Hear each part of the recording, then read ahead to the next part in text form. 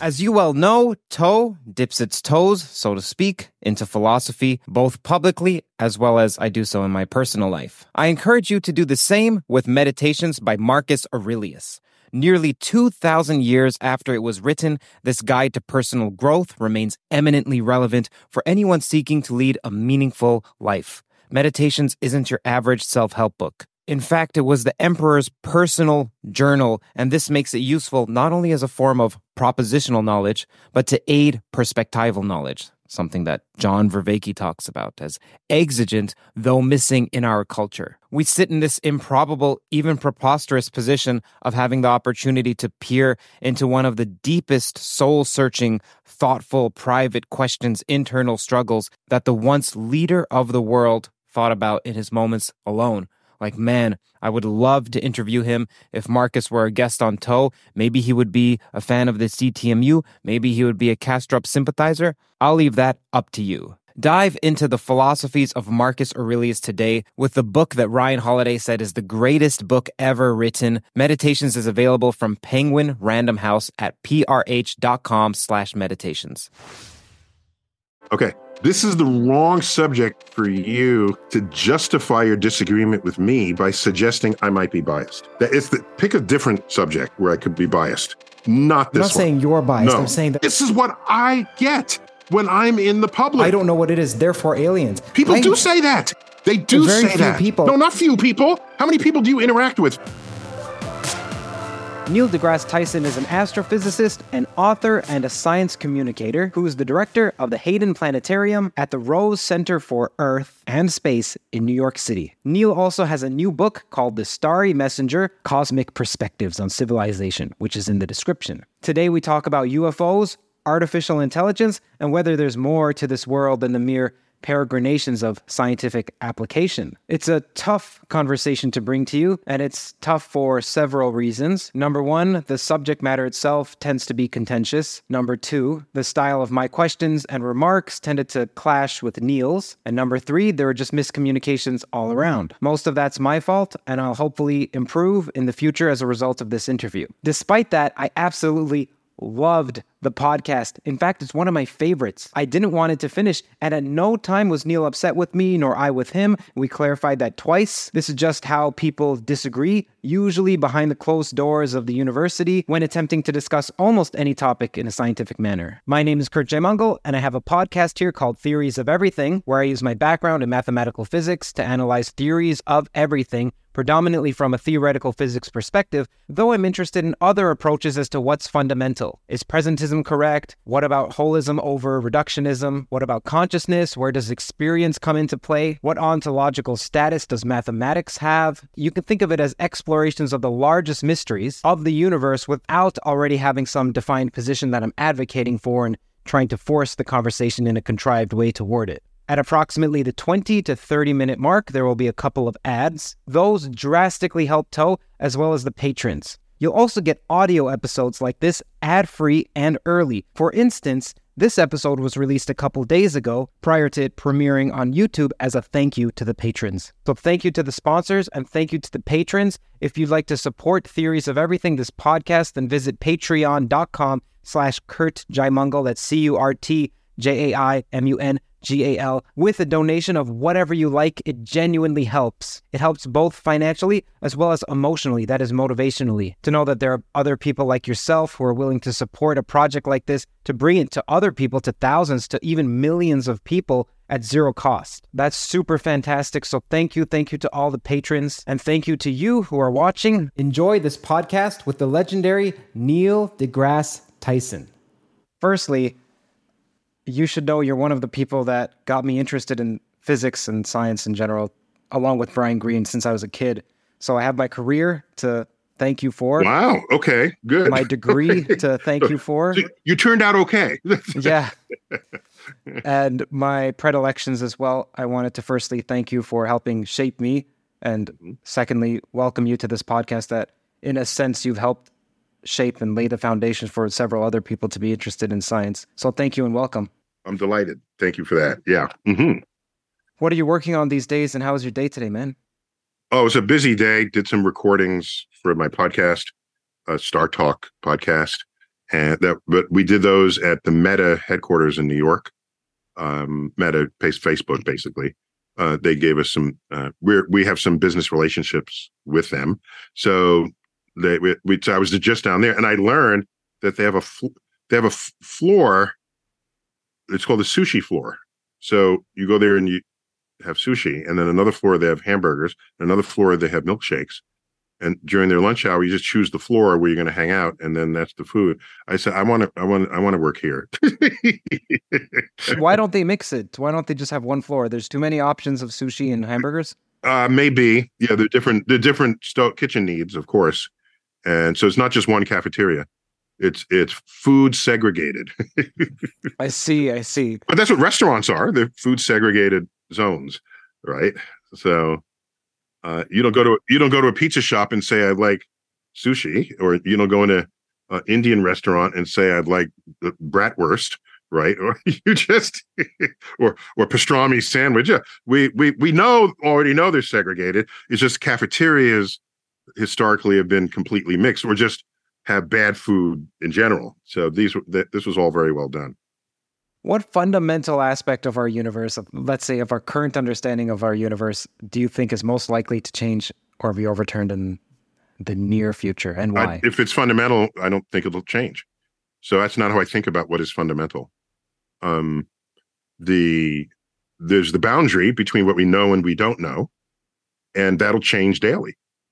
As our observations and experiments affirm what we thought was true or what we've concluded is true by repeated experiment, and it becomes part of our foundations of physics, even of science in general, I don't see those changing. That's why they're foundations. They might be enclosed in a deeper understanding of the world, as Newton's laws were when Einstein came along. With Newton, of course, we had our law of motion and law of gravity, back when we called them laws. And of course, you put low speeds and low gravity into Einstein's equations, they become Newton's equations. So we didn't discard Newton. We just learned it was a part of a larger, deeper objective truth in the universe. So no, I don't see, if something is overthrown that somebody thought is fundamental, it wasn't fundamental to begin with. So that's how I see the universe.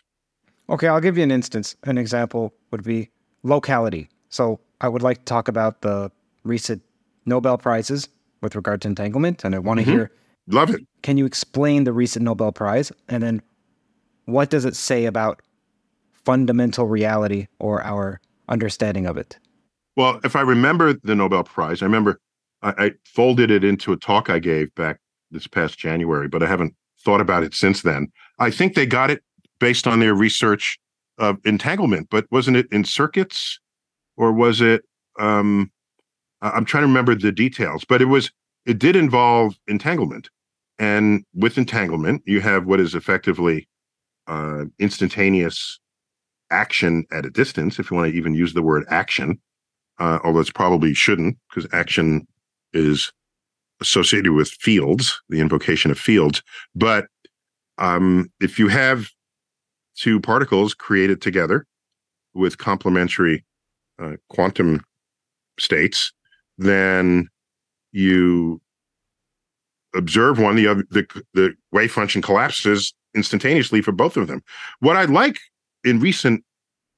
I learned just a few months ago from Brian Greene, good friend up at Columbia. He updated me, because I don't track this daily the way he would, or certainly the way you would, that the virtual particles in the vacuum, which people like to think of as the vacuum energy, are, of course, popping in and out of existence, and they are surely entangled, okay? Because they're created together and then they get destroyed together. And there was some thinking that these are wormholes of some kind. And these wormholes are therefore everywhere, because the vacuum is everywhere.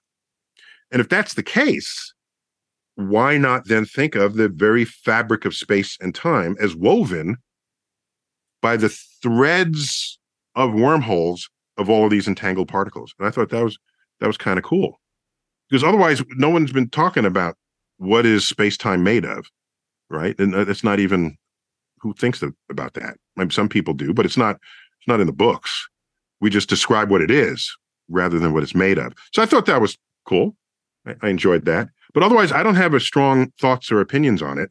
The idea that something can happen in two places, that happens simultaneously, it just is. I don't judge the universe.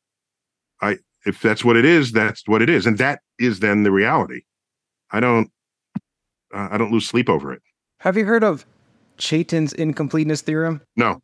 Okay, my question was going to be... So who is this person? Chaitin is one of the founders, or at least popularizers, of algorithmic information theory. There's this guy named Kolmogorov for complexity theory, if you know about complexity from theory. long ago. Kolmogorov, yeah. Yeah. I often invoked, there's a Kolmogorov statistical test on data that it's got some other name hyphenated with it. There's somebody Kolmogorov. Wow. Sure. It's been like 30 years since I could pull out one of my books when I... Well, anyway. Yeah, so tell it to me. I'm happy to hear it. Sure. Kolmogorov complexity means if you take a string, so just zeros and ones, let's say I know the Kolmogorov complexity. It's the other guy. That's what you have to explain to me. I'll just quickly explain Kolmogorov complexity because it's required for this and just for the audience. So let's say you have a string of 50 zeros. There's not much information there because I can describe that to you right now. I say, write 50 zeros. That's like, say, 4 words. And then you get out 50 digits. You can compress data downward. Mm-hmm. And then you could ask, well, are there strings for which you can't compress? Mm-hmm. The quickest way of compressing them is actually to just give you back the string itself. Yeah, very cool. The measure of the program length, the shortest program length required to produce a string, is called the Kolmogorov complexity. Okay. So we have that. So now you can classify strings in terms of a number of complexity. It's almost like some physical systems you can classify by entropy, but this isn't computer science. But it feels like it's a counterpart to it, right? Yeah, so Chaitin's incompleteness theorem says that if you have a formal system, there exists a number, which is uncomputable though. So it's some extremely large number, L, as usually is denoted by L, such that there are strings who have complexity greater than that, but you'll never be able to prove that they have a complexity greater than L. So that's Chaitin's incompleteness theorem, and it sounds like Gödel's first incompleteness theorem. Okay. And so what's the utility of that? So that's debated, whether or not it has utility in computer science. But my question was going to be, hey, given that people like Dyson and even Penrose, I believe, think that Gödel's incompleteness says something about reality or physics or the possibility of us having a toe, whether or not a toe exists, given that, okay, is there any implication for physics for Chaitin's incompleteness theorem? Okay, interesting. This is the first I've learned of that incompleteness theorem, so I don't have a fresh idea. And you can think of it as a variation of Berry's paradox. Like you've heard of this paradox that says, what is the shortest number that can't be described in 70 letters? Yeah, it's that sentence. Yeah, that sentence alone is like 57 characters. So if you were to give that number, well, you could have described it with 57 characters right there. So it's like a variation of that. But I'm just wondering, okay, does that have anything to do with physics? Oh, yeah. So I'll tell you this. I tend to be more practical minded than that. Those kinds of questions, of course, occupy philosophers on the edge of the nature of knowledge and the knowledge of nature. But at some level, I find them to be a distraction because I want to just build the next telescope and I want to observe the next kind of object that we've never seen or heard of before. I want better data on the origin of the universe. So I have different, more practical questions that I want solved. And as my community of astrophysicists typically do, we pose questions that can be answered by the hardware of either the telescopes or the space probes. And this gives us our understanding of the universe. So the discovery that Our galaxy is not alone in the universe by Hubble, 1926, that the universe is expanding, 1929, that we are made of chemical elements forged in the centers of stars, 1957, that quasars are galaxies with runaway black holes in their center. That was long earned over decades of research, that weird galaxies are colliding galaxies. All of this are actual discoveries we can talk about. And to say, what is the implications of these? I don't know what those implications would be, but they're not stopping us from continually making discoveries. And I can tell you, had we been distracted by those kinds of questions over the past century, none of what we know about the universe would be known today. So I question its utility for the practical-minded scientists. I question even the value of those questions. Okay, I'm going to question the question. Okay. Since maybe the 30s or 40s, there's been a split in the scientific community for shut up and calculate. Like, forget about philosophy. Philosophy's for the philosophers. Let's just even have separate departments. There's just physics. If you want to know, in fact, I would word. I agree with you, but I would word it differently. Okay. I would say, it's not shut up and calculate. It's philosophers who were hanging out in their armchair, deducing what they could about the world. We learned in the 20th century that most of the world our senses do not have access to most of what we will discover in the world as the 20th century unfolded.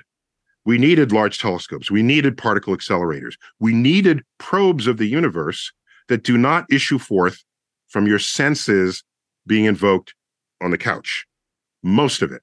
And so because quantum physics, modern physics, basically, post-classical physics is an era that the philosopher in the couch has no access to, because the philosopher in the couch does not have a laboratory. And the laboratory became necessary in order to know the next thing that's going to happen. You're not going to deduce quantum tunneling. Somebody's got to make that measurement. Okay? So I claim not that it was shut up and calculate. It was, philosophers, you're not useful to us anymore. Sorry, we're going to keep going in our direction. Find something else to do. And there's religious philosophy, there's ethical philosophy, there's political philosophy. There's no shortage of branches of philosophy, but philosophers in the driving seat with the physicists, where it had been for centuries, parted ways. That's how I see it. I don't see it as some commandment that came down from on high. I see it as a practical reality of the philosopher no longer being as useful as they once were to the physicists asking questions on the scientific frontier. That's my view of this. If that's flawed, let me know, but that's how I see it. So I see it as, since the 40s or so, trying to wrap one's head around with what's going on in quantum mechanics was so difficult. You can't wrap your head around it. So we just do it. That's my point. That's my whole point. The world is that way. So we can say, let's try to is it a multi-worlds? Is it a thing? Go ahead. But I'm still making experiments, and I'm still deducing the nature of the world from those experiments. And those questions a philosopher might ask, I'm just saying, have not been as useful. By the way, the physicists themselves can think philosophically, and we all do all the time. I mean, we embrace as deep a thought as we can muster. So I'm not making light of what it is to think philosophically about the world. But to go to school to be trained as a philosopher and then knock on the physicist's door, I haven't seen one contribute in the last century. I would go back to the 1920s, not even the 1940s. Okay, firstly, there's Norton's dome, which is a philosophical experiment. What is that? What is that dome? It shows that indeterminism is there even in classical mechanics. Okay.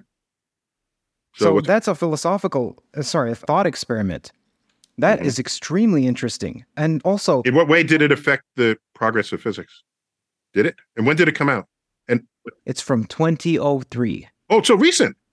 Yeah. That's a recent thing. So did that get folded into some new science experiment and understanding? I mean, I'm just saying, go ahead. I don't want to stop y'all from thinking that way, but I have planets to discover.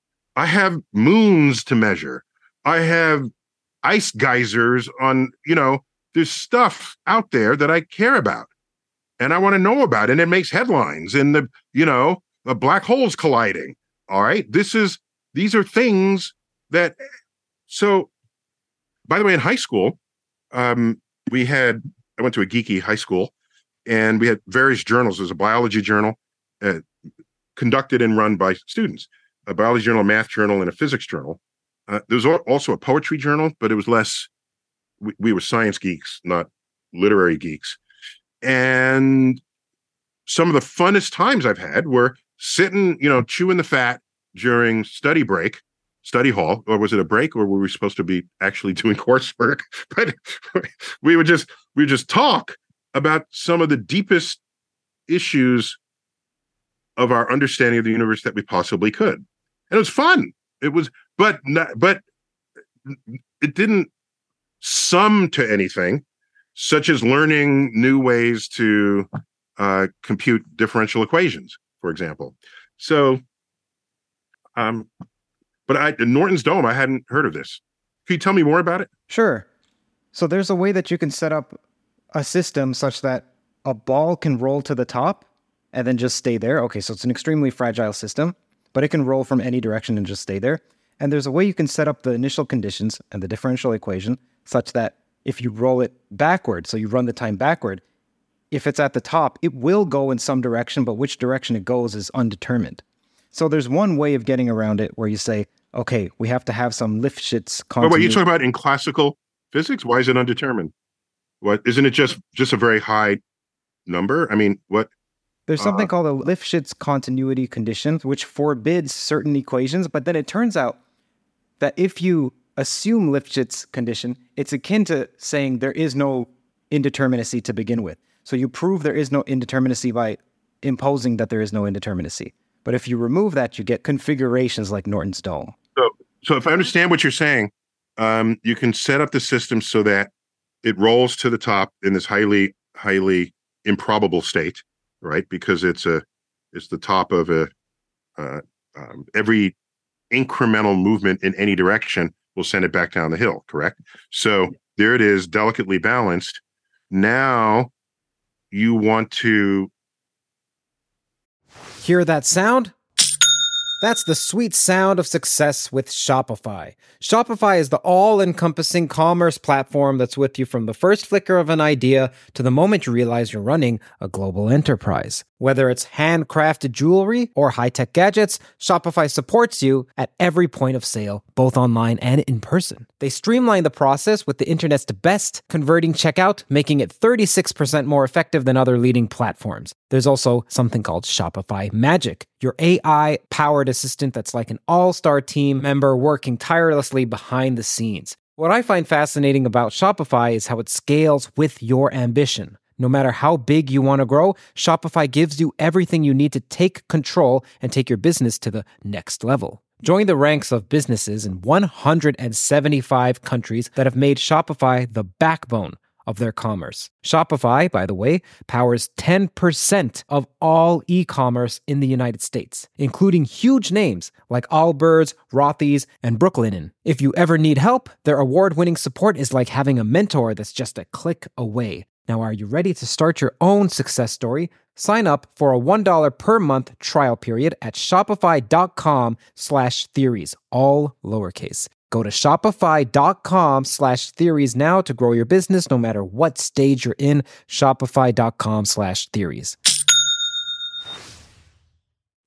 Razor blades are like diving boards. The longer the board, the more the wobble, the more the wobble, the more nicks, cuts, scrapes. A bad shave isn't a blade problem, it's an extension problem. Henson is a family-owned aerospace parts manufacturer that's made parts for the International Space Station and the Mars rover. Now they're bringing that precision engineering to your shaving experience. By using aerospace-grade CNC machines, Henson makes razors that extend less than the thickness of a human hair. The razor also has built-in channels that evacuates hair and cream, which make clogging virtually impossible. Henson Shaving wants to produce the best razors, not the best razor business, so that means no plastics, no subscriptions, no proprietary blades, and no planned obsolescence. It's also extremely affordable. The Henson razor works with the standard dual-edge blades that give you that old-school shave with the benefits of this new-school tech. It's time to say no to subscriptions and yes to a razor that'll last you a lifetime. Visit hensonshaving.com/everything. If you use that code, you'll get 2 years worth of blades for free. Just make sure to add them to the cart. Plus 100 free blades when you head to hensonshaving.com/everything and use the code everything. You say roll the videotape backwards. Why doesn't it just go back the way it came? Of course it would, because you just rolled the tape backwards. No, because it could have gone up from any one of the directions. So that is to say that... Oh, you don't have information about how it got up there? No. Well, there are multiple ways you could have gotten up there. So in the same way, you just reverse time. You could say there are multiple paths you can go from this point forward. Okay. So in other words, you have indeterminacy. So why isn't there indeterminacy about knowing how it got up there in the first place? So you have indeterminacy on both sides. What it says is that if you have a mass that's at the top of a dome and it's frictionless and the dome is characterized by a certain curve, which needs to be defined specifically, then it's at rest at the top of the dome, but at any t that's non-negative, any time that's greater than 0, it can take off. Why is what you're describing to me asymmetric at all? So the point is that you just set up the system like that as a thought experiment in order to just put t equals minus t. Okay. It's just useful to set up the experiment like that. Okay. So in that, so fine. It's an interesting thought experiment. Nobody doesn't like thought experiments. Then of what utility is that to the practicing scientist, even if it is of high interest to the philosopher? It then makes you say, hey, if there's a classical system that is determined, that's not the case. There's also another philosopher, another quantum physicist. So we shouldn't say, if that's really true about the Norton dome, then we shouldn't say classical physics is deterministic, right? Correct. Okay. What does that change? I don't get it. It's fine. It's great result. Okay. So let's think about this in a couple ways. So number one, what is physics? Like physics is understanding what reality is. So we have to put an asterisk on what reality is, because who the heck knows what reality is? But physicists are trying to understand what that is. Someone like Tim Maudlin would say, hey, which I agree with, and I never put in these words before, quantum theory is never talked about in university as a physicist. You'd learn quantum mechanics and quantum field theory, but he would say, a theory tells you what the heck you're dealing with. It talks about ontology. So there needs to be that component as well. What does it need to be if what we're doing still works? It needs to be to you, the philosopher, but to me, the practicing scientist that's building circuit boards based on a complete understanding of how quantum physics works. I don't need to know that. That doesn't mean I don't want to know it, but the search for that answer, if it distracts me from other progress I will make in this physical universe, and I'm a practicing scientist, that's how I'm going to choose my paths in that way. So, yeah, quantum physics, who was it that said the day you understand quantum physics is the day you can be certain you don't? Because it's not... There are variations on that. Our native senses to interpret. And yeah. Okay. So that's one view. You can just take the view that, hey, whatever is useful, let me just build something with it. And that's how I think of physics. Physics is matter, motion, and energy, and every way that allows me to predict the future of those systems so that I can exploit it to the benefit of civilization and intellectual pursuit. That's how I think of physics. Okay, so there's a couple of points there. Number one, there's a value in there, which isn't derivable from the physical facts. What do you mean a value? What do you mean? I like it. Because you want to do something that's good. You want to do something useful. So you're not just doing anything. No, I didn't say useful. Did I say useful? Let me give a different word. Let me be more precise. Sure. And less precise at the same time. I'd like to know ever more about how the universe works so that I can invoke it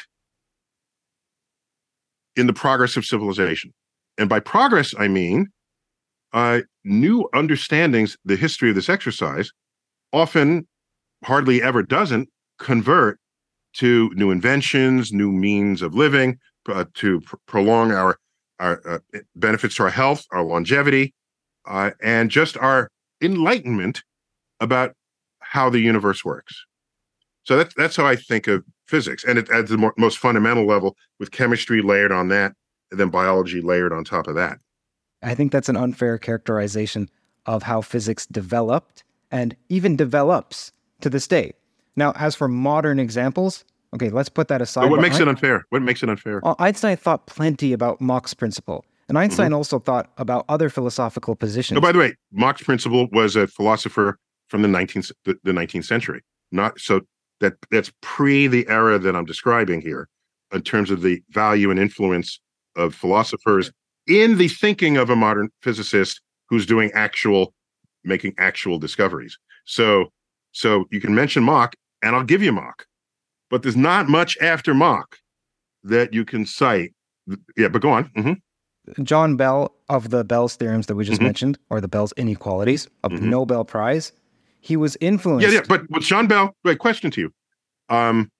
Was he trained as a philosopher or as a physicist? That's kind of my point here. I think he was trained as a physicist. And so, and not to be pedantic about it, but it's the value of learning how the physical universe works with laboratories, okay, relative to armchairs. That's really what I'm getting at here.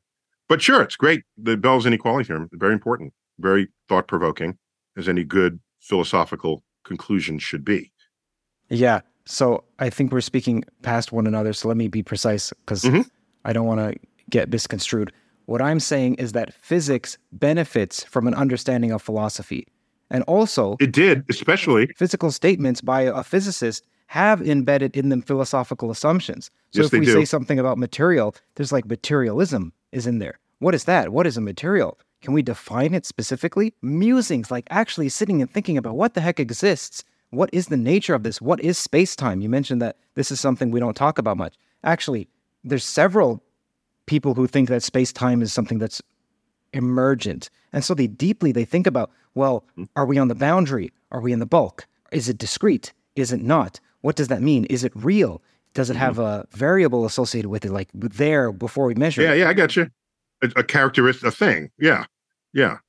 That's all good. Does our consciousness have something to do with it? There's like 30 interpretations of quantum mechanics. Maybe 4 of them have to do with consciousness. But still, those are all... Oh, by the way, since we actually really don't understand consciousness, and the evidence that we don't understand it is that people keep writing books on it, all right, claiming they know it.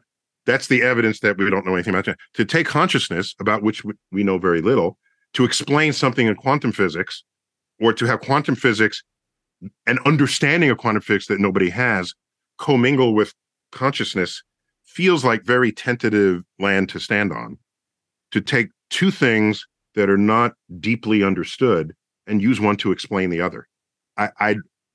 I'm disturbed when I see people do that. Not that that overstates it. I'm intrigued that people have the urge to do it, but I've make sure I do not ever have the urge to explain something I don't understand with something else I don't understand. I don't think that's the wisest path to be on. It's a fun path, like over beer, sure, but to commit your life to it, I don't know. I would question that relative to applying that same brain power in other ways. Now, you mentioned other things like materialism, okay? That, of course, physics, modern science, especially Western science, is highly materialistic. I mean, it's in fact almost entirely materialistic. I don't know any other. I don't think there's any dimension of spiritualism, if we take that as the opposite of materialism. I don't know any dimension of spiritualism in traditional Western science. So you said, how do we define materialism? Is that a problem? How to define that? Is this a challenge? Is this really something people are distracted by? I wouldn't put the term distracted with anything that's a philosophical investigation. Because of reasons like I mentioned before, physicists are steeped in philosophy even if they don't know it. And this is a point Carlo Rovelli, Lee Smolin, I'm sure you know them. I've met Lee, and I know Lee, and I only know, of course, of Rovelli's books. Carlo Rovelli and Lee Smolin, as well as this guy named Abhay Ashtekar, are the founders of loop quantum gravity. This is also something that Abhay Ashtekar says. He makes a great analogy. So if you have a sphere, you have to cover it with 2 open sets. You can't just cover it with 1. Otherwise, you distort it. So what if reality is like that, where you need multiple covers? And the physical world, the material world, is just one of these open sets, but it doesn't cover everything. Mm-hmm. Interesting. There's an internal world, and it doesn't have to be spiritual. Like, you can call spiritual something associated with, yes. It's just a different world. It's different. You just call it different. Right. Very cool. It could just be different, whatever that different is. Yes. Right. And he would say that he has investigated some of that via his inner world. He calls one the inner versus the outer. I love it. I don't know if it's as simple as there are 2. Maybe there's a plethora. Anyhow. No, I love it. But of course, Rovelli and Lee Smolin have degrees in physics. Okay. So most of the philosophers of physics are trained in physics. This is my whole point. That's my entire point here. Okay, you mischaracterized it by thinking that I thought I spent at least 90 seconds saying that we love thinking philosophically about things in our field, but training yourself to get a PhD in philosophy in the 20th century has shown to be not so helpful to the moving frontier of physics. That doesn't mean the physicists are not thinking philosophically. So in the example you gave, yeah, they're thinking philosophically. Yeah, and they're physicists. This is my only point I was making when you brought up the subject. Again, it's a bit unfair. For instance, there's Hugh Price, who doesn't have a single degree in physics and has made significant contributions to the philosophy of physics. Secondly, there's a quote from John Bias asking, can philosophers contribute to reconciling general relativity and quantum field theory, which is this very topic we're talking about, Neil, and he concludes something like, to dare to imagine a world more strange or more beautiful is a daunting task where philosophical reflection is bound to be of help. And I'll leave the quotes on screen as well as I can send them to you if I find them, because Carlo Rovelli echoes something similar. And additionally, if you want an ancient instance, I can give one of the major classical examples. It's Aristotle, so a philosopher. Wait, no. You're changing the subject. I told you that, I agreed with you that philosophy and physics were, you go far enough back, they were indistinguishable, all right? And they were neck and neck, and they're each a seat at the table, each with a steering wheel, together until modern physics. So if your best examples are from the classical era, I agree with you. That's where you're going to have to go to get the best examples. The schism that I'm describing, which you originally described as shut up and calculate, which I put some nuance on that. I didn't disagree so much as add some texture to that. That if you don't have modern examples, then that's the only point I'm making. Of course, there are classical examples. Right, from Leibniz, he's trained in philosophy, not even in mathematics. Okay, he's a philosopher, and so I don't have any issues with you going before the era of modern. It's modern physics that, as far as I can read, my read of history, that changed everything. You can't just sit down and think about anything anymore. You can't. You can't tell me the nature of quasars. You can't, because you don't know what they are. You haven't seen the observations. You don't know the spectra. You don't know what black holes look like that enabled us to connect. You don't know any of that. That occupied thousands of research papers from the 1960s into the 1970s and early 1980s, just trying to understand what that phenomenon was. There was not a philosopher to be found. Would have been nice if it could have worked that way. A lot of brain power invested in modern philosophy. No doubt about it. Some of the smartest people that ever were became philosophers. But I just don't see them at the table anymore. There's a seat there for you. I'm not rejecting you, but say something that'll help me figure out the universe. And I don't see examples of it. And maybe I'm missing something. Okay. By the way, did you find out whether Bell was trained in physics? Bell is trained in physics, yes. Yeah. Okay. So I'm not making the case that I think you think that I'm making the case that I think that I think you're making the case that you're not. You think that I think that you think? Yeah, let's just clear the air. I'm not saying that a philosopher who's disembroiled from physics can make contributions to physics, though I'm not saying the opposite, because I do think that's the case, and I think that's historically the case. And I also think that many of what we think of as true is built on so much that's false, and we only realize it's false from the ill-formed, ambiguous statements that we try to make sense of. Do you have a recent example, recent in like the last 70 years of that? So the whole the hard problem of consciousness, that's a philosophical question. Yes, and that's physiology and neuroscience, and the neuroscientists have philosophers right at their doorsteps, as where they should be. That's a brand new nascent field.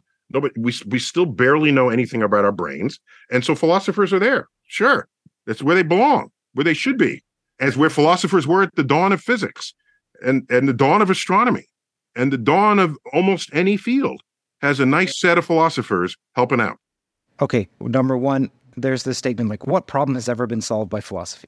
I didn't ask that, but go on. No, I know. I'm just saying, like, this is something to think about. Then you realize, okay, anytime anything's been solved by philosophy, it then moves into another field, and so all that remains are the hard problems in philosophy. And it looks like philosophy hasn't solved anything, but we don't realize that, oh, okay, it started it in this direction, and then they just let it go, and it's no longer a part of philosophy. So that's number one. And number two, the primary reason for saying the hard problem exists is that the neuroscientists can just come up with neural correlates. And it's not clear, how do you get from those correlates to the conscious experience? Of course. So even though there's neuroscientists, what I'm saying is that it's spurred work. And the work, there's a whole field that's been developed because, not a whole field, there's a flourish of enthusiasm for a field because of the hard problem of consciousness being explicated by a philosopher. I agree. It's just not physics. I agree. I'm saying there's good moral philosophy that's come out recently, good thinking, that picks up somewhere some earlier moral philosophers had left off. Plenty of stuff, including the mind. Yes, I got no issues there. That was never an argument for me. By the way, I'm intrigued by this. What's the word? Not cladding of the sphere. What's the two parts of a sphere? What's it called? Covering? It's an open cover. An open cover, right. I just like that thought. That's a fun thought. What is it that is outside of our experience? Yeah, so that's something else that's fun to think about is what are the limitations of the scientific method? And this isn't to be anti-science at all. Can I respond to that? Sure. The way the scientific method is typically explicated can lead to that very question. But when I think of the scientific method, I think of it differently, in a way that wouldn't even lead to that question. Okay? Here is Neil deGrasse Tyson's definition of the scientific method. All right? Do whatever it takes to not fool yourself into thinking something is true that is not, or that something is not true that is. Did I say that the right way and the opposite? Whatever it takes. Oh, I have delusions sometimes, so let me write down or get a video. I have certain biases, so let me have someone else check it. I saw this happen, but maybe I should get a video of it. So all of these are tactics, methods, and tools to separate the data you collect on the physical universe from its interaction with your senses, to minimize what role your senses play in the data. And science, modern science, as we know it, did not take off until we started to assemble, take off as in accelerate, until we assembled tool that replaced our senses. With the near simultaneous invention of the microscope and the telescope, we were off and running in both directions. Leeuwenhoek sees animalcules, little animals swimming prettily. As someone immersed in the exploration of physics, consciousness, and math, I recognize the importance of supporting my body and my mind. This journey of discovery led me to a remarkable find, Mosh Bars. Mosh is a venture by Maria Shriver and Patrick Schwarzenegger and is at the forefront of blending nutrition with a mission to foster brain health awareness. With 6 mouth-watering flavors, there's a taste for just about every palate, even a selection of plant-based options for those preferring vegan nutrition. Personally, I found the chocolate sea salt flavor to be a delightful addition to my day, post-workout especially. In fact, I recorded myself biting into a bar for the first time. How's the flavor? It's great. That was real. If you want to find ways to give back to others and fuel your body and your brain at the same time, Mosh bars are a great choice for you. Head to moshlife.com/toe to save 20% off plus free shipping on either the Bestsellers trial pack or the new plant-based trial pack. That's 20% off plus free shipping on either the Bestsellers or plant-based trial pack at moshlife.com/TOE. Thank you to Mosh for sponsoring this video. To quote him, in pond water. Whoa, who ordered that? What's that? Galileo looks up and he sees spots on the sun, and so the beginnings of rings of Saturn, didn't know what he was looking at. Also, tools assisting our senses and ideally replacing our senses. There it is. So, to now ask philosophically, what limits are there? I'm just the limit would be, what's the limit? I'm unable to remove my bias from the data in any way at all, even by getting other people to review it. That would be a limit. If every person I got to peer review my work has exactly the same bias as I do, then something slips through the system that I think is true that is not. That's a limit of the system, but that's not founded in any philosophical principle. That's bad luck in that case. So no, I'm not hypothesis pet. No, I'm not that precise about it. It's very blunt. Is there any hypothesis or statement or fact that can't be determined by science? By the scientific method? I am not prepared to say, how did you word it? What do I say, yes to that or no? Repeat. Is there a statement? Is there a fact? A thing. Okay. Yeah. That cannot be shown to be true, or a hypothesis that can't be tested by the scientific method? I am not prepared to declare that something cannot ultimately succumb to the methods and tools of science. I'm not prepared to do that. Only because the history of that exercise is one of abject failure. Failure in the sense that science will never know this, or science, we can never know that. And science slowly marches along and then checks those boxes, okay, as we move forward. Given the successful history of this enterprise, I am not here to tell you, standing here flat-footed, that, and I actually do have flat feet, that there's a boundary beyond which science cannot reach. I don't see evidence in the history of science sufficient enough for me to even make that claim today. What's your opinion on the recent UFO whistleblower, David Grush? I'm sure you've heard some whispers, or maybe you've watched it yourself. Yeah, I'm not interested in testimonies. I mean, testimonies are the lowest form of evidence in science. I don't care what you said you saw. I mean, I care, but I'm not going to base an entire understanding of the universe based on what comes out of your mouth. And I don't care who you are, or what your rank is. It doesn't matter. Are you human? That's all I care about. You're human. I need something better than that. Like, bring an alien into the open square. How about that? We have 6 billion smartphones in the world. Give me some video of people getting abducted onto a flying saucer. That would go viral overnight. Cat videos go viral. You know that'll go viral. All right? I'm thinking if we're being invaded by aliens, we would not need congressional hearings to establish that fact. Really? The aliens are coming and they're only going to restricted military airspace? Really? That how that's working? We have 1 million people airborne at any given moment with a window looking out into Earth's atmosphere. Have you ever seen the crisscrossing of our commercial air flights in the world in a 24-hour period? It seems to me if aliens are coming, we could crowdsource that. Oh, yeah. So I can't be impressed by testimonies at all. They can be intriguing. They could be reason to investigate further. Exactly. Okay, fine. There's something we don't understand. They're lights. You're for investigating further. There's a percent of a budget that I would say, put this tiny amount in this subject, which might pay off great returns afterwards. Yes. Okay. So yeah, I don't have a problem when if the Pentagon has a budget to study a phenomenon it doesn't understand. I mean, they're tasked with protecting us. There's something in the sky they don't understand. I'd hope they figure it out.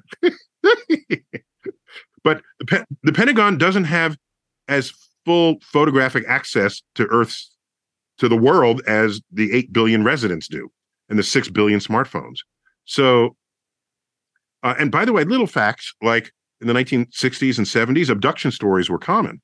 Oh, the aliens brought me on and they poked my gonads and things. Now that we all have smartphones, those stories have gone away because you could record it. All right. You could live stream it as the alien walked towards you or as they gathered. Right. But that we don't see any such footage of that.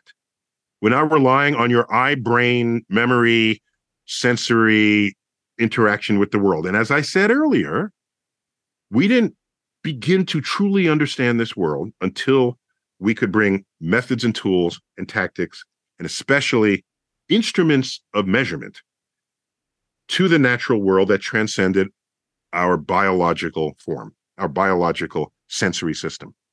So whistleblower has, we all turn heads when we hear about a whistleblower. All right.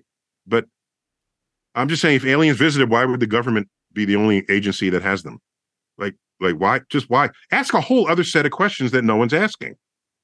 If we're being visited, how come only the government knows about it? And have you ever Neil, okay, hold worked on. for the government? Do you realize how incompetent the government actually is? Does anyone actually know this? That they could actually stockpile aliens and no one would know? Okay, I feel as if you're digging yourself into a hole, and I love you, Neil. I love you, and I'm reaching out. Firstly, you're an alien. You're gonna say that'd be great. I'm not everybody wants to meet the aliens. I got nothing against aliens. I love me some aliens. Okay, go on.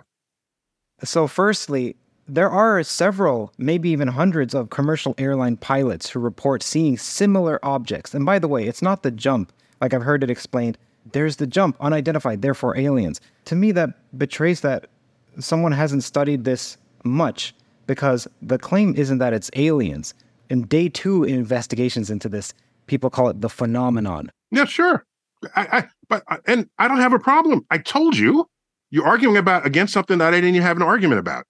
Yes, if there's something in the sky that we don't know what it is, and we have eyewitness testimony or any kind of testimony, or it's on your chart recorder, and we don't know what it is, figure out what it is. I don't have any problems with that. And I said I'd allocate money to it if I would control it. Pentagon already allocates money. I don't have a problem with that. So what are you saying back to me when I already said I don't have a problem with that? Let me figure out how to phrase this. Do you see the sentiment in the public of people who take this phenomenon seriously, whatever that is? I don't know what to call it. Ufologists, people who are interested in UFOs, they don't have to be believers, because what are they believing in? They don't know. It's just something extraordinary. Right. Okay, they like lights in the sky. Okay, it's fine. Do you get the sense that the sentiment is that you have a derisive, maybe even scornful attitude toward this? No, I don't. I do if you want to think they're aliens. But the fact that there's something that can't be explained, that the universe brims with mysteries. Sure, go right ahead. Investigate it. No, the scorn is, I don't know what it is, therefore it's visiting aliens and it's a government cover-up. That's where I have scorn. Scorn is too harsh. That's where I don't have the patience for that. Because my sense of it is that if they were aliens, they wouldn't be as elusive as people are saying. They would just be in plain sight. There they'd be. And you wouldn't need to invoke a cover-up theory. What's the term? Not cover-up. Conspiracy. You wouldn't need to invoke a conspiracy. Because what is a conspiracy theorist? It's someone who's pretty sure they know what's true, and where there's a gap in the data that would demonstrate it's true, they say it's missing because it's a cover-up. That's a conspiracy theorist.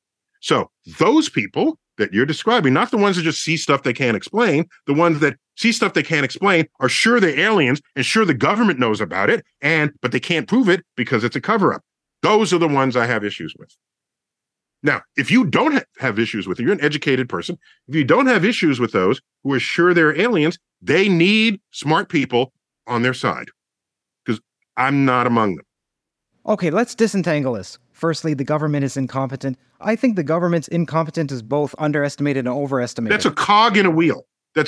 I'm saying, let me not say the government is incompetent because we can land a spacecraft on a moving target on Mars in a crater, 70 million miles away. So let me not say incompetent. Let me just say the capacity of the U.S. government to keep a secret, which is particularly tasty, is essentially zero. I don't think the claim is that they have kept the secret, though, Neil. And so the government is not as competent as as you think they are. Now, what do I base that on? If there's a janitor working in Area 51 and they're stockpiling aliens there, the janitor could smuggle in a smartphone, get a picture, upload it to the internet. The janitor would get fired the next day, and it'd be the richest, most famous janitor there ever was. Okay? Okay, no one would. And if it's a cover-up, hundreds and thousands of people would have to keep secrets. Who is it that said? You're a philosopher, you know that. Somebody said, was it Mark Twain? I'm not a philosopher. No. It was you like thinking philosophically. It was Benjamin Franklin, one of these thinkers of centuries ago, said, the only way two people can keep a secret is if one of them is dead. Okay. Or three people can keep a secret, two of them are dead. That's it. Okay. Yeah, okay. So number one, I don't think the government has kept it a secret. I contest that because several millions of people believe that the government is hiding something. There are whistleblowers, like we just talked about, who've come out, several of them, like Lou Elizondo, there's David Grush. I'm sure there's more. Then there are also other programs that the government has kept secret. I don't think it's as easy to sneak into a smartphone as you may think, like with the NSA back then. And it should be much easier now for information to come out. Existence of the NSA wasn't revealed until years later. And then the extent of what they were doing wasn't revealed till decades later. And then there's MK Ultra. Then there's also the fact that when you petition with FOIA requests, Freedom of Information Act requests. So where you going with here? I'm just saying I'm not convinced they're aliens. That's all I'm saying. I'm not saying they're not lights in the sky we can't explain. I'm saying I don't have the interest to spend my professional life investigating them on the premise that they're aliens. By the way, NASA and my field have been searching for aliens for decades. It's not that we don't care about aliens. We have the entire SETI program, for goodness sake. And that's been going strong with fits and starts since the 1970s. We sent signals in the 1960s out of the Arecibo telescope to a cluster of stars called the Hercules Globular Cluster, M13. I think that was the cluster. So it's not like we're not interested in aliens. Of course we are. But whistleblower testimony of what someone says they saw, I don't count that as science. Not science enough to redirect my career to investigate it as aliens. Let somebody else investigate it for what it is. Is it a threat to us? Is it not? Is it a glitch in the detector? Is it anything else? By all means, check it out. So the proposition isn't, Neil, please, you must change your career now, given this. The proposition also isn't that testimony is the same as science. The proposition is that there is no smoking gun. And the smoking gun type of evidence isn't the only type of evidence. It is if you're making an extraordinary claim. If you're making, I saw the sun rise this morning. I don't need that much evidence from you to agree with your statement. Okay? I really don't, because I would expect that to be true based on everything I know of the natural world. So there are many cases where smoking gun is not important. We infer the existence of exoplanets without ever having seen one. All right. Of the 5,000 exoplanets, 4,500 of them are inferred by the movement of the host star. No, half maybe. I don't know the latest numbers. There's a mixture of how we discover them. At least half are discovered by their gravitational effect on the host star. and we deduce the mass, the period, the thing, without ever even seeing them. All right? Because we're not making a claim of something that's defying laws of physics or what we think might show up a dozen other ways. So smoking guns do matter depending on what kind of claim you're making. They do. Okay, so let's say you encountered something that was extraordinary. Sure. What do you do? I will try to get extraordinary evidence in support of it. Yes. That's instantly. That's what I would do. If I saw aliens walking, I'd pull out my smartphone. I'd find a video. I would try to steal something off their hip. So I'd have an artifact. I would, oh my gosh, I'd yell to other people, get images of the same thing. That's what I would do. I wouldn't just say, this is interesting. Now let me go to Congress and tell everyone that I had an encounter with aliens. No, I wouldn't expect any of my colleagues to believe me, even if it were true. I would be seeking the kind of evidence that extraordinary claims require. And that's extraordinary evidence.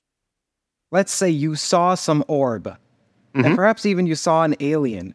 Perhaps even it abducted you. It didn't let you take out, it didn't even occur to you. Because, by the way, this is a common experience with anyone. It's not just related to aliens. Firstly, it's difficult to get a photo of anything that's in the sky with your cell phone when you don't know where it is. I was walking in the woods with my family, and there was a porcupine up in the tree. And then my brother I didn't know said, they climb trees. They climb trees? Oh, that's dangerous. And we said, whoa, wow, whoa. Oh my gosh. Firstly, we're just startled. And so our system too, I don't like that phrase. But I don't think porcupines climb trees. But go on. Okay, anyway, there was a porcupine in the tree. And it didn't occur to any of us to take out our phones. And further, like 5 seconds later or 10 seconds later, it's just gone. And that's a porcupine. Like, try finding a non-professional photographer's photo of a porcupine online. I did a search for that. Same with lemurs. And there are many lemurs and porcupines. I think there's 20,000 times more lemurs and porcupines, maybe 100,000 times, than there would be these anomalous objects, whatever they are. So it's hard. Yeah, the science is hard. Secondly, even when there are images... Whatever it is, it's easier than detecting the gravitational wave from colliding black holes. And thirdly, there does exist, while there doesn't exist great photos, and by the way, that's contested because the government seems to have some photos that they won't release, which is why... That's called a conspiracy theory, doesn't it?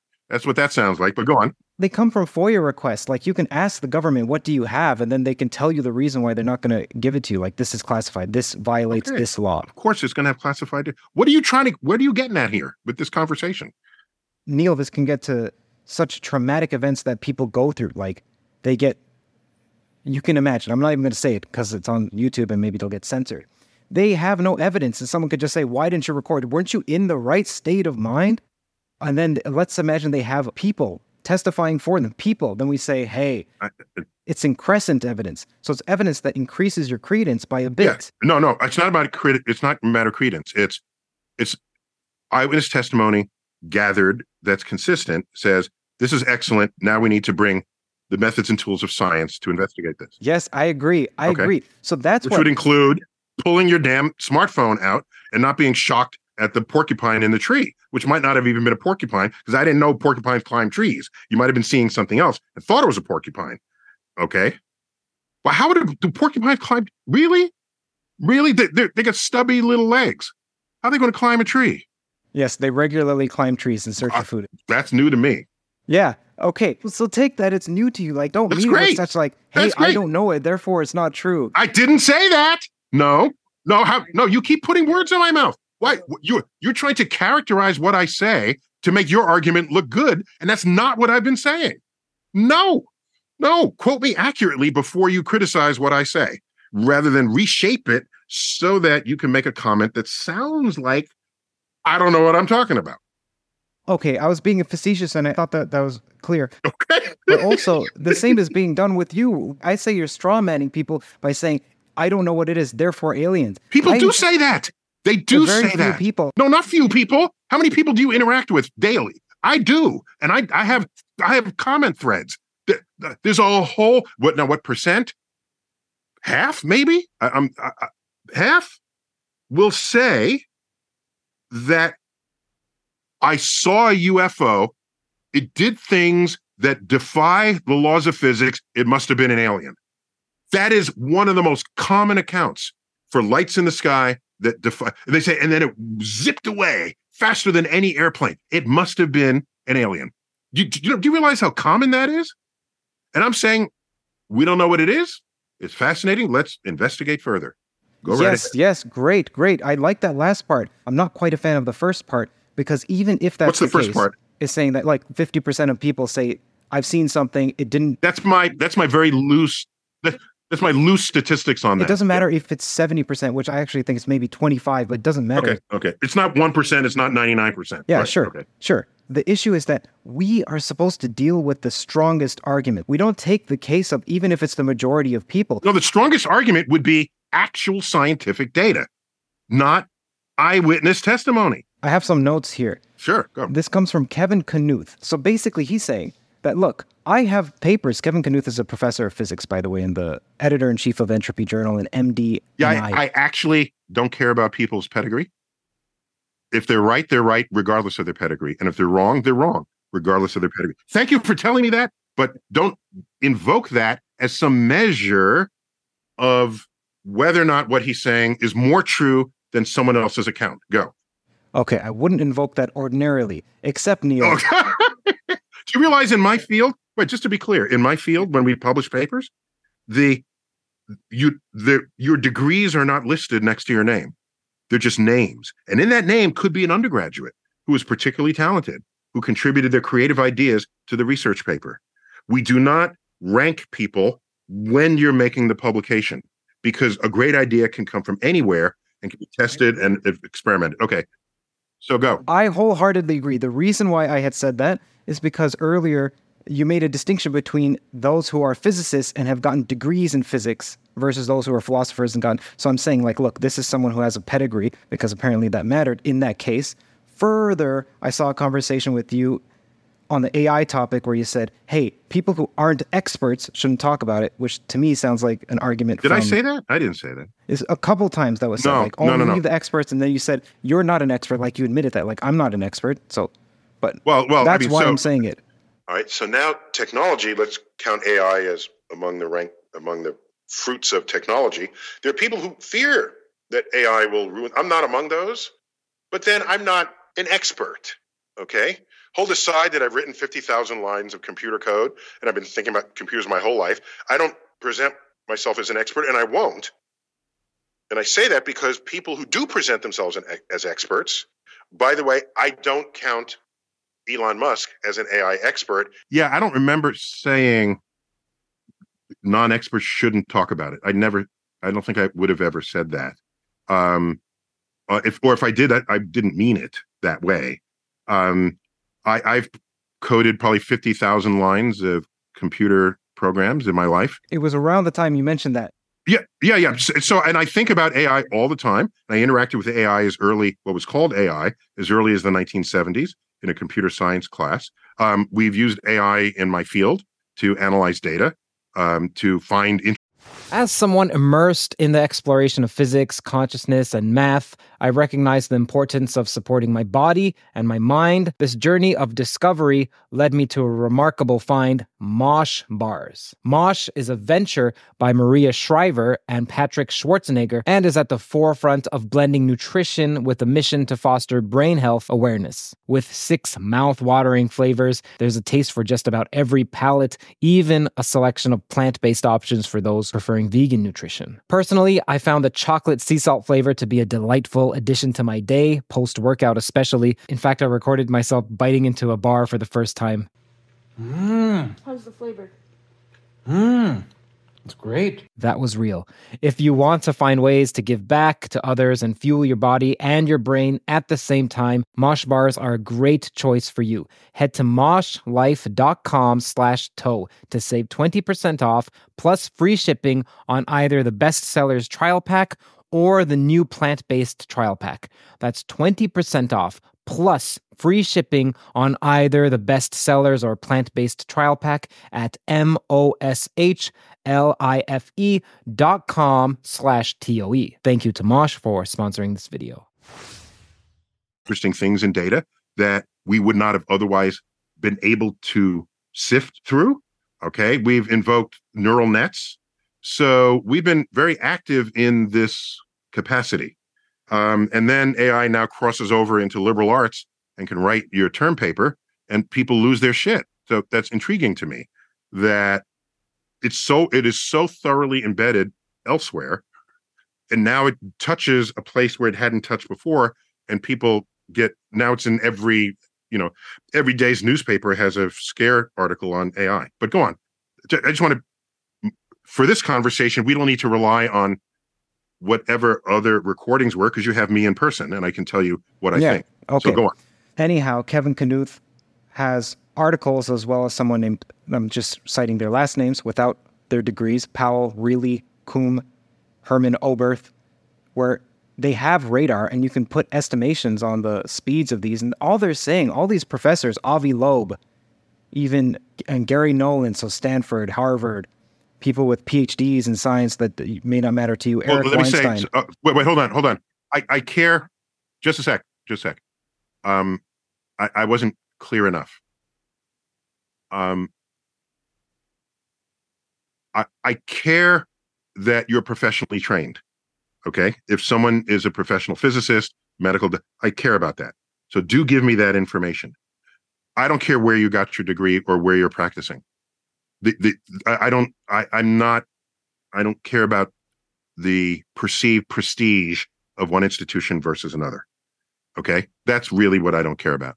But it's nice to know it. Was it a biologist who came up with this? Yes. So that's why it's the physicists and the philosophers are parted ways. So that mattered to me there because the training is different.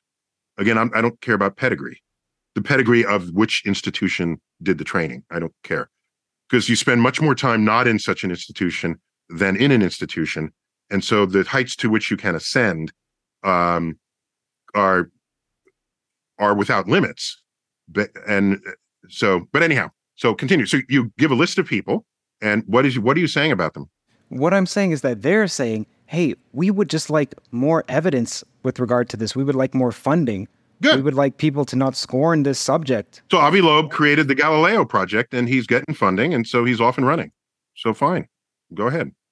So what point are you trying to make? I don't know what point you're trying to make. I don't think that skepticism is motivated by rationality. I think skepticism is motivated by the fear of seeming foolish, and that skepticism is associated with intellectualism, and conspiracy theories are associated with being unintellectual. So it's a fairly clear-cut case for someone who wants to be seen as intellectual. And there's something like a liberalism of ideas, like, okay, let's test out different hypotheses. Let's hear what else could be the case.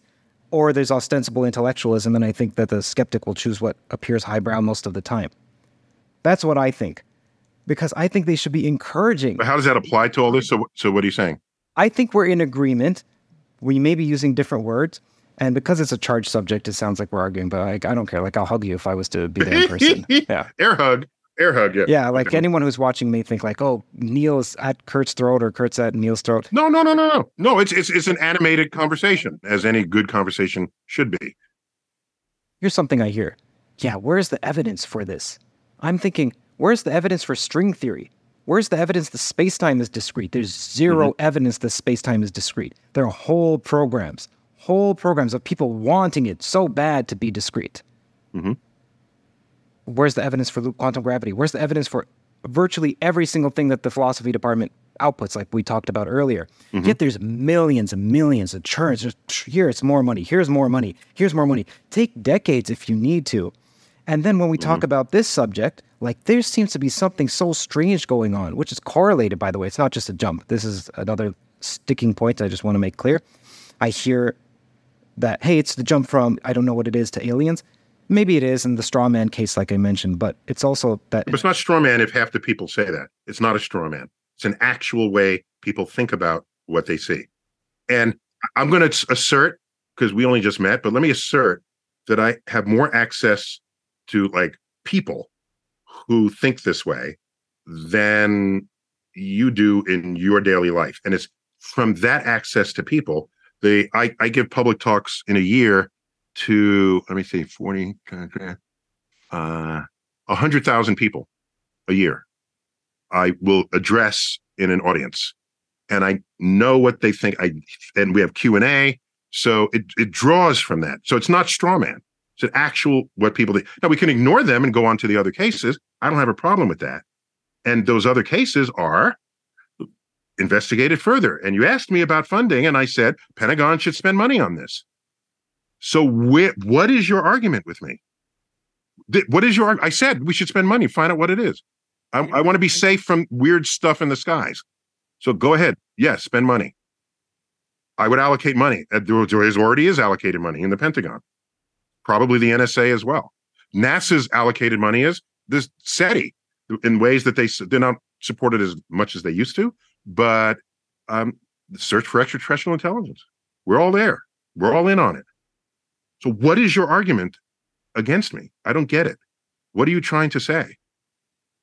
If what you're saying is, hey, fund these, like we should be searching, there's oddness in the sky, that's fine. Yes, and I've never not said that. If there's something that's a derisive attitude, that can also hold back such studying, by the way, because it places a stigma on it. So they're not disembroiled, they're intertwined. Then that's also an issue. I don't think there's much of a place to be contemptuous toward anyone. And I published a book a few years ago called Letters from an Astrophysicist. And one of them was someone wrote to me from a skeptics organization, said, what do you make of this? The Pentagon decided to allocate $30 million to study UFOs. That's crazy. And he expected me to just completely resonate with him. And this is now 15 years ago. So some other program that was revealed to have received this money. And I said, pause. $30 million out of 500 billion, or whatever the budget was, is vanishingly small, first of all. Second, if there's something in the sky and we don't know what it is, I want the Pentagon to know about it. I want them to do this research. They didn't say that they're aliens. They just said it's something UFOs. So I chastised a fellow skeptic for his blind attitude towards the entire subject. And I think I've been pretty consistent about that over my years. I guess I'm most visible in the straw man rebuttal. Yes. But the rest, go for it. And like I said, Avi Loeb is fully funded. He's looking for extraterrestrial asteroids in the Pacific right now. Right? It was Galileo Project, I think it's called. Correct. So yeah. Great. Okay. You're trying to argue with me, but I don't have anything to argue with. I'm not trying to argue with you. I'm not trying. Neil, I hope you don't feel that. Okay. Let's turn tables and we can come back. I want to ask you about your ability to speak. I remember seeing an interview of you, I don't know how long ago, maybe 2 years ago or so, but I don't know when the interview was from. And you were saying, man, when I went on Jon Stewart, I prepped. I watched his show. I saw how long does he give people to speak. And I thought, okay, let me make sure I can plan my jokes if I'm going to even have jokes within that time frame so that they land. And let me think about the cadence and how it plays well with Jon, something akin to that. So firstly, am I on the right track or am I misremembering? You're basically on the right track, but it's not that I plan my jokes because I'm there to be interviewed for the science. It's his jokes. So once I got the average time that he allows someone to speak before he comedically interrupts, I realized that that's how I should parcel my information so that the information doesn't end up dangling around a joke that I have to then resurrect in the next moment I get to speak, so that the timing would be smoother if I could parcel my information in those units. And that's what I did. And and it's 8 to 12 seconds around there. Doesn't sound like much time, but it is in a conversation where there's banter, that's actually quite a bit of time. So I did that. Yes. And people afterwards, this is one of the earliest interviews that I did with him, because I've seen people try, especially politicians, try to give their stump speech. And he's smart and he's clever and he's witty and he's funny. They try to give their stump speech and then he dances circles around them. And it's embarrassing. I said, I'm not going to be embarrassed that way. All right. And of all the ways I might be embarrassed, I'm going to make sure it's not that way. So I trained myself in those time units. And after the interview, I had people say, oh, I saw you on Jon Stewart. You have such good chemistry with him. Oh, you're such a natural with him. And I said, oh, I guess it was working. That means it was successful. Yeah, but people think it was natural. And I've heard people say, "Oh, where do you get your gift?" As though, okay, yeah, I was just standing there one day on the corner and someone handed it to me, and then I opened it and there it was. No, it's a denial of energy, hard The work. deliberate effort. Yeah. Yeah, it's a denial of that when people say it. I also get there's a variant of that is, Neil, I just love your Twitter posts. Do you actually write them? Mhm. So, Well, what's wrong with that one? What's wrong with that? it's a simultaneous compliment and insult. They say they love them. Do I write them? So there's some doubt that whether or not I write them. I see. Because they're so good, could they have come from you?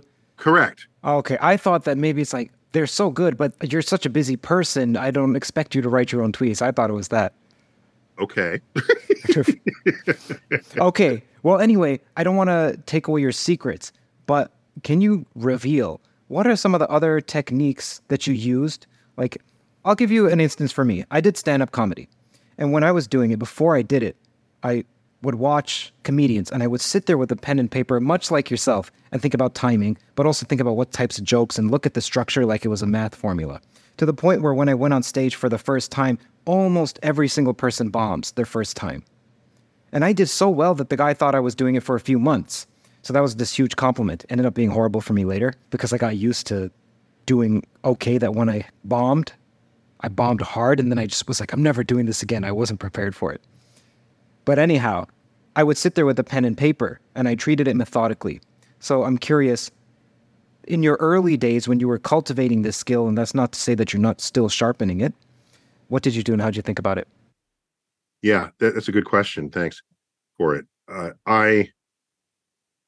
First, it matters to me how you think, the person who I'm communicating with. So pop culture awareness for me is paramount because that's a scaffold you walk into the conversation with. And so I don't have to, I can start there. I can start with something you already care about because by definition, if it's pop culture, you care about it. And so I start there. And if I'm fluent in pop culture, I can clad this scaffold with science and it's attached to something you care about. And you will walk away with a deeper understanding and concern for that and caring for it than you otherwise would if I just put it out there. This is what I have found. Also, I would speak with people in the old days before I was recognized. You're still on an airplane. You say, oh, what do you, on long flights, you say, who are you? What do you do? And I say, I do astrophysics, and out come the questions. And what's a black hole? How big is the universe? Is there God? They usually save that for last.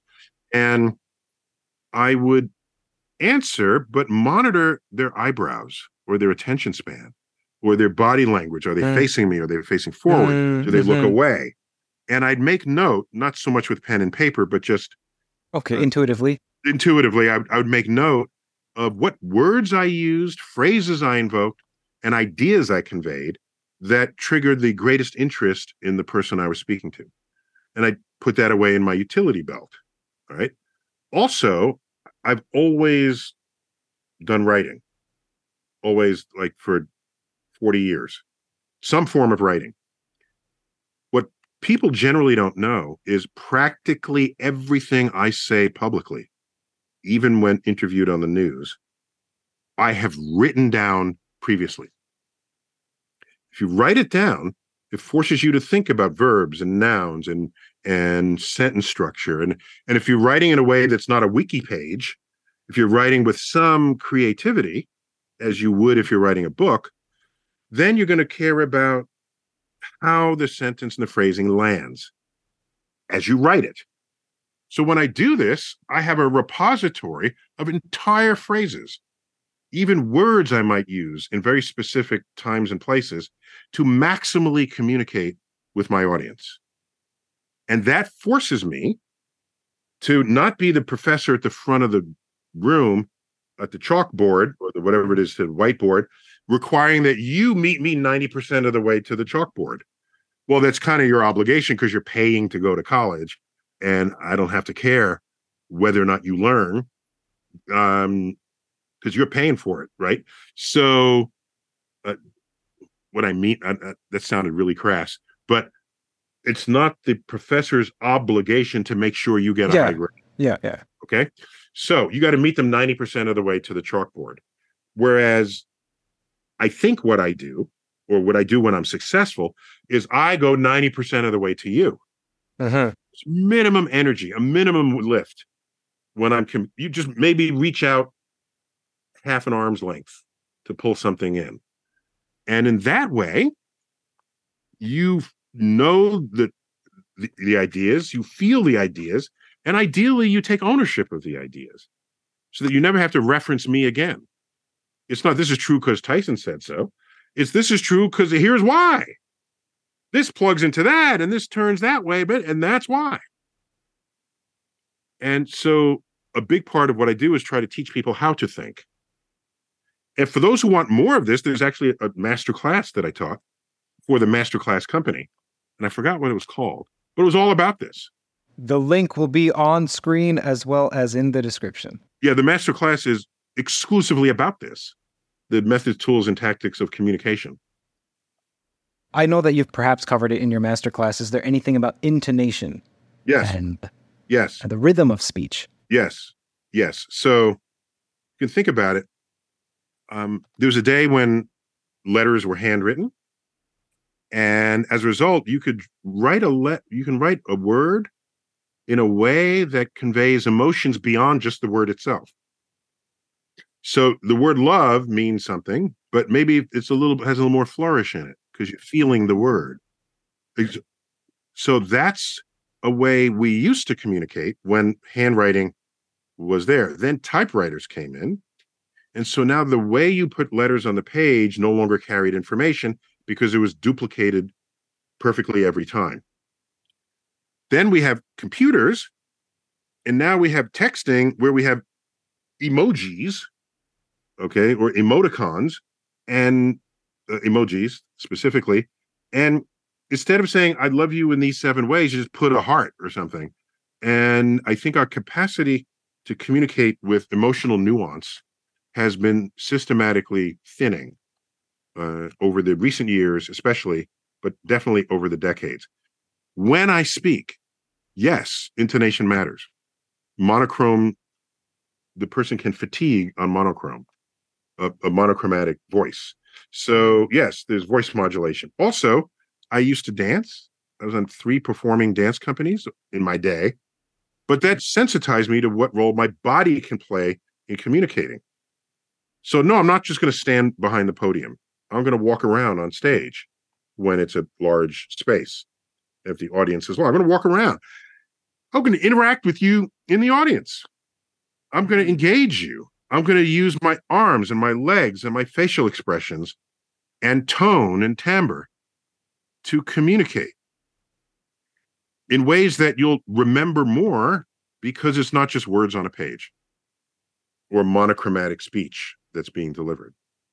But yes, and that's also in the master class. That's also there. And before you go out, do you psych yourself up by saying a phrase or going through a process prior to going on stage? I am so comfortable with going on stage. It's like, let me tell you what my living room looks like. Yeah. I mean, okay. There's no prepping. There's no hyping. There's no ritual. Nothing. Never even in the beginning. Never even, because if you're an expert enough at what you're talking about, there's no risk factor. You're not going to embarrass yourself. You just go out there. And so I see an audience as just someone in my living room, and we're just hanging out, sharing notes about the night sky. So yeah, I use every part of my physiology that I can to help communicate and to teach. Okay, so let's wrap the discussion on UFOs as much as we can. Now, I don't recall exactly where we were. I was chiding you for trying to declare that I was arguing with you. Okay. I will say, I think what was going on was the whole issue of straw man versus the strongest man. Some people call it the steel man. So I would say that when one is talking about a side or a lane or whatever people are in, and in this case, we're talking about the phenomenon, in quotes, that if one wants to be harmonious and fruitful, that it's useful to first, you can point out the weakest points, you can acknowledge them, but also to point out the strongest points. It's true. I agree. It's a weak point to say, I don't know what it is, therefore it's aliens. At the time, we weren't talking about how weak the point was. We were talking about how many people thought that way. And so when I say, when I attack, or attack is a harsh word. Sure. When I don't care. I don't feel any. No. When I comment comedically on those who are certain they saw aliens, you said, "Oh, I'm attacking the straw man," and I'm saying I'm addressing the possible majority of what they think. And as an educator, that matters to me. Now, in a philosophical debate, we'll talk about the stronger case. The stronger case is someone says the government is stockpiling alien technology, and they've seen it, and it were sworn not to talk about it, and they're whistleblower. Okay. That's not extraordinary evidence. That's no better evidence. It's no better evidence than anybody else sitting in front of Congress talking about what they saw. Yeah, I don't know about that, but I understand what you're saying. So I would say you think it's enough evidence for you to think that it's real? Really? No. Well, like I was saying, there's smoking gun evidence, and then there's increscent evidence. So evidence that moves a needle from 0.5 to 1%. And so rather than having one large sledgehammer... Evidence for what? Evidence that there's something going on in this. No. Yes, of course something's going on, either in the detectors, and yes, of course something is going on. That there's 100% answer to that. Likelihood of that being true. Yes, the detector could be faulty. It could be actual aliens or a sky phenomenon we've never seen before. But if you're going to rank them, if you put aliens at the top, I would question how in touch with reality you are. If that is your best explanation for what's going on in a world where there's still many mysteries, especially in our detectors. Oh, but this person is high rank and he's a whistleblower. Okay. I bet there's a book out of this. Watch. There's a book. Yeah. And he doesn't have the actual evidence because he has to invoke a cover-up. There it is. I can't keep chasing cover-ups. I don't have the energy for that. If you do, go ahead. I don't. So I don't think that the people who are coming forward as whistleblowers are doing so because I saw an amorphous object in the sky move spasmodically, therefore aliens. They're saying, like, I've seen documents, I've seen photos, I've talked to other people who I trust in any other circumstance with my life, and you would too, because they're your military, and you do trust them with your life. If someone walks into a scientific conference and says, believe this because I saw it, excuse me, we'll show you the back door. Wholeheartedly agree. We have stronger... Neil. Hold on. We have stronger constraints on your reporting of evidence for much less of a claim than what's going on here. You cannot expect an authentic practicing scientist to see that as evidence of aliens. Yeah. So evidence of something, fine. Evidence of aliens that have visited? I need better evidence, like the alien. That would be really helpful, okay? This is what I mean by it needs to not be a straw man, because the people, at least that I've seen, are not saying, and because of this, you should believe it's aliens, nor are they saying that I as in them, sorry, I'm quoting, I don't believe it's aliens necessarily. Like, they would say that, and they would say, I don't expect you to believe anything. I'm just saying, this is what I saw. Can we please get some congressional hearings on this? Can you please petition your government? Can you please look at the skies more? I don't know, fund Avi Loeb. That's the only project for something that seems to be this, like, there's SETI as well, but it's not of the same sort. Then that's a bit odd because millions of people are interested in this. Fund SETI. Go ahead and fund SETI. We're looking all the time. We have people all with telescopes, the Allen Telescope Array in Northern California. I think it's in Northern California. Yeah, fund SETI. Go ahead. To me, the strongest view is like, hey, what's strongest of what? The strongest view on this subject is that, hey, there's some competent, diligent people who, again, I would trust with my life, and they could be mistaken. They could also be on to something when they say that there's something extraordinary. So please, let's investigate. And furthermore, there are people like Kevin Knuth who can put accelerational bounds from the radar data, which is in journals published. So please, let's investigate these anomalies. And I would conclude with that. Didn't I say let's investigate? Yes. So what's your point? My point is that that's not the impression that people have of your commentary on this subject. Because they talk about aliens. That's what they ask me about. And that's what I refer to. We're not talking about just stuff we don't understand. They'd say it's aliens visiting because it's doing physics that we don't understand. It's got to be aliens. They're coming, and the government is keeping it a secret because they think if they tell us the truth, we'll all freak out. This is what I get when I'm in the public. If you stepped out in the public speaking this way, you'll get that too. Apparently, you don't have the same data I have about what interests people and what they're asking out of me. But in those interviews, I do say, I want to meet the aliens. Yes. Okay, so there are a couple issues here, and I just want to wrap this up. Number one, I don't get that same sort of impression. Come with me to the 100,000 people I speak to a year, and you will. Okay? Come with me. So that could be I have a bias set, or it could be you have a bias set. And really? Okay.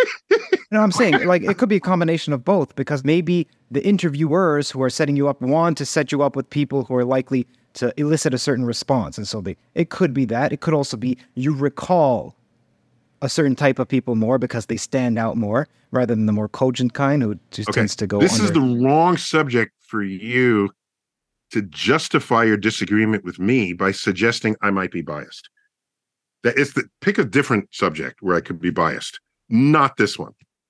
What I mean is that I'm not saying you're biased. No. I'm saying that there's... I have 30 years of email correspondence with people who are coming. Okay. I wrote a book called Letters from an Astronaut. An entire chapter of it was people commenting on shit they saw in the sky. Okay. So for you to feel comfortable thinking what you think is true by saying my data set is biased, this is the wrong example. It's the wrong ring to ring that bell in. I think I said it could be that. And if I didn't, then I apologize, because it could be. No. And like you mentioned, like anyone should admit that there's bias in virtually whatever we do. So there could be bias here. There could be. Yes, but it's not binary. There's shades of bias that go from full bias to near zero bias. Okay. And to say everyone has bias, therefore you can't believe anything? No. I didn't say that. I know you don't think I said that, but I understand. Okay. Again, I don't know if in that book with that chapter that it's of the sort, like I saw a blurry object that moved erratically, thus aliens. I think that it would be more nuanced than that. They ask me, is it aliens? That's what they say every time. Every time. Well, that sounds like a question. Is it just some new mystery of the universe? It lands on aliens every time. But there's nothing wrong with asking a question like that. There isn't. That's why I put it in the book, and it has a very respectful answer. Yes, it's in the book. I do this. Don't you know what I do in a day? How many people I interact with? Who I interact with? Okay. So the guy is the whistleblower. Like I said, that alone is clickbait. The whistleblower says these things. Fine. Let's investigate them. But that if he had much less of a thing to announce to the world, and he tried to bring that to a scientific conference, that's not how you do it. And no, he doesn't have good enough scientific evidence to convince a scientific skeptic. He doesn't, because it's basically eyewitness testimony at this point. And so, yeah, if he's onto something, yeah, investigate it. Yeah. Okay, great. I like that. I agree with that last part. Well, I've been saying that for an hour. I understand. What I was talking about was that there's an impression, then we talked about the impression. I agree. I agree people get that impression. I agree people can get that impression. And because it's more quotable to quote me saying, mocking the idea that we've been invaded by aliens and they only show up in government agencies. That's a way funner internet quote than, yes, let's investigate what we don't know. I want the government to protect me from hazards in the sky. Yeah, it's so to turn the tables on myself, I have a bias set, and maybe the people who are listening have a bias set, because only what is clickbait of you saying something negative gets shared. And when you say something that's neutral, positive, correct, it's not something people want to watch, and so they may have a different impression of you. And if not you, others who are philosophically leaning have a bias against me and my views on philosophy. I have very precise views on philosophy. I had 100, maybe dozens of philosophers in a philosophy blog criticize a comedic comment I made on a comedic podcast to a host who majored in philosophy and then switched. And I made some comedic joke about it. And then they all piled on me defending their field, thinking I thought their field should not go away. Meanwhile, I gave a 4-minute account of my more nuanced views of philosophy in a public forum with Richard Dawkins on stage in a university venue, which is also on the internet, and none of those people referenced that quote. None of them. Okay? It was like they had this little 30-second clickbait, and I'm a big target, right? So they all passed it among themselves. It's like, look, Tyson is an idiot about philosophy. He doesn't know the foundations of philosophy. Gosh. So you should be me for a day, and you'll see what's going on here. And the more nuanced the nuanced point is, people trained in the 20th century in the era of modern physics, purely in philosophy, have not found themselves to be as relevant or as helpful, to the point of being not helpful at all in the moving frontier of the physical sciences relative to what it was in all previous centuries. Period. I stick by that. And that point came out earlier in this conversation. And you were going to give me the best example, and you mentioned Aristotle. Plus, he's kind of a bad example with regard to physics. He got most of his physics wrong. So you can probably do better than Aristotle in the physical sciences. Yeah, it's a myth that Aristotle thought that heavier bodies fall faster. No, it's not. No, I read his writings. No. It's mistranslated. Oh, no. Oh, excuse me. No, I have his writings. No. Okay, it says... I'll tell you. He's talking about terminal velocity versus another kind of velocity, and it just gets translated as all saying velocity. And then there's something else. No, that's not what it's not what I read. What I read was, I'm paraphrasing, but the sense of it was, heavier objects will fall faster than lighter objects in proportion to how heavy they are. That statement was made by Aristotle. Uh-huh. And that is not purely related to terminal velocity. Okay. That's somebody who never did the experiment. Yeah.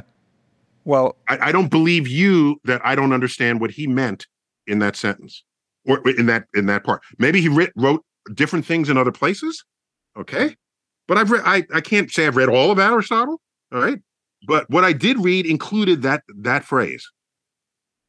You're trying to defend him, and just he's dead. Don't worry about it. He's trying. Yeah. Well, I'll send I gotta you... go. I gotta. Oh, you want to do some AI right now? Yeah, okay, yeah. Well, anyway, I'll send you a video about that, because this is by Richard Borchards. A video about what? About Aristotle and the misquotes and the mistranslations that make him sound foolish when he was no fool, and he wouldn't make a simple mistake like that. And he also did experimental science in like a super early form of it. And okay, so if I'm wrong, I want to know that I'm wrong. Yeah. Okay, so if you send me this video, sure, and I'll compare it to the writings that I have of his. No, because I have to say, the video short. So I didn't read the original Greek. Okay, so I am reading a translation, but there's no way I can see terminal velocity being relevant to that translation. But if I'm wrong, I will correct it. And in any occasion where I might have said something about it, I will say that I was wrong. And I could be wrong, and I'm likely wrong because I'm wrong about almost everything I say. So no, but I just know that there's an Aristotle fan club where he can do no wrong in their eyes, and that comes along with a certain bias that manifests. I've seen that. Yeah. Okay. I don't think I'm a part of that fan club. But... Okay. If we think Aristotle made a statement that an 8-year-old can see as wrong in 3 seconds, then just maybe Aristotle didn't actually make that statement, or maybe we misunderstood or something. Not only is it stupid to believe that freely falling bodies fall at a speed proportional to their weight, but it's also stupid to believe that Aristotle thought this. idea that Aristotle made this claim is just nonsense. It's a problem of mistranslation. The words that Aristotle used, like speed or force, don't have exactly the same meanings to Aristotle as they do to us. I know this is an odd question, and I didn't have a specific one planned. I didn't actually think we would get this far, but I wanted to hear. I know that you believe that there is fear-mongering over AI. I don't believe anything. It's not. Don't say I believe anything. It might be things I've said, but go ahead. Go. Do you believe you don't believe anything? I apportion what I think is true based on the quality and quantity of evidence in support of it. So, for that reason, I probably believe fewer things than most people who were ever born. I mean this in a nice way, Neil. I think that means that you don't have an understanding of... Well, I don't know. That sounds mean. What I was going to say is mean. that... You could be mean. Everyone, including me and you, are irrational and act based on social cues and unconscious primers to the core. To suggest that you don't have beliefs or that all of your information is rationally evaluated before being accepted is more a demonstration of a lack of self-awareness than deduction. And I mean that kindly. No. I didn't say I'd have... all I said was what I think is true is measured by the evidence in support of it. And to the extent that there's less evidence, I will have less confidence in it being true. I don't like using the word belief in that context because belief means something in our modern culture. Belief is often religious, and there's a thing that you believe is true in the absence of evidence. I don't run around in the absence of evidence saying things are true, such as what is prevalent in almost every religion in the world and some cults and some other belief systems. So that's why I don't say what I believe. It's not a thing.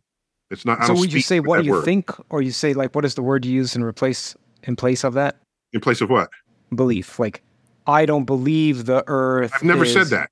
I don't construct sentences like that. That's not how I speak. Just say the Earth is. Yes. If we know it, I'll say what it is. If we don't know it, we'll say we think it's this, but we're not sure. We have top people working on it. Okay. Is there a multiverse? Maybe. We don't know. We don't have evidence. We have top people working on it. It's a natural consequence of general relativity and quantum physics applied in the early universe. So we'll see how that develops. That's an entire sentence without using the word believe. It's not about belief. Not in the way the word is presently used in modern parlance. So I'm going to say the sentence with the word believe because I don't know how to phrase it. Okay, but go then ahead. You can go translate ahead. it. I was just jumping on you, but yeah. Do you believe that the current tenor about AI is fear-mongering? And if so, what about it is?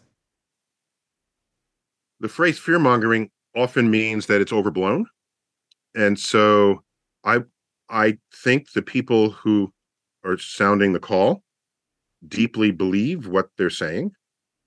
So they're not mongering in that sense, fear-mongering, if I understand the word mongering. So sure, I believe that they believe that. I don't agree with the extent to which they predict apocalypse from AI based on my own life experience, interacting with computers, thinking about the problem. So my take on it is softer than theirs. But a warning about an apocalyptic future can never be bad if it sensitizes you to what could go wrong. Such as, did I say earlier? I don't remember the quote from Ray Bradbury. No. When one of his fans came up and said, "Why do you write future sci-fi stories that depict apocalypse? Is that what you think the future of civilization will be?" And he says, "No, I write about it so that you know to avoid it." All right. I like that. So I'll warn you about an asteroid that has a 1 in a million chance of striking, and I'll give a very detailed description of what would happen to Earth were that to occur. Am I fear-mongering?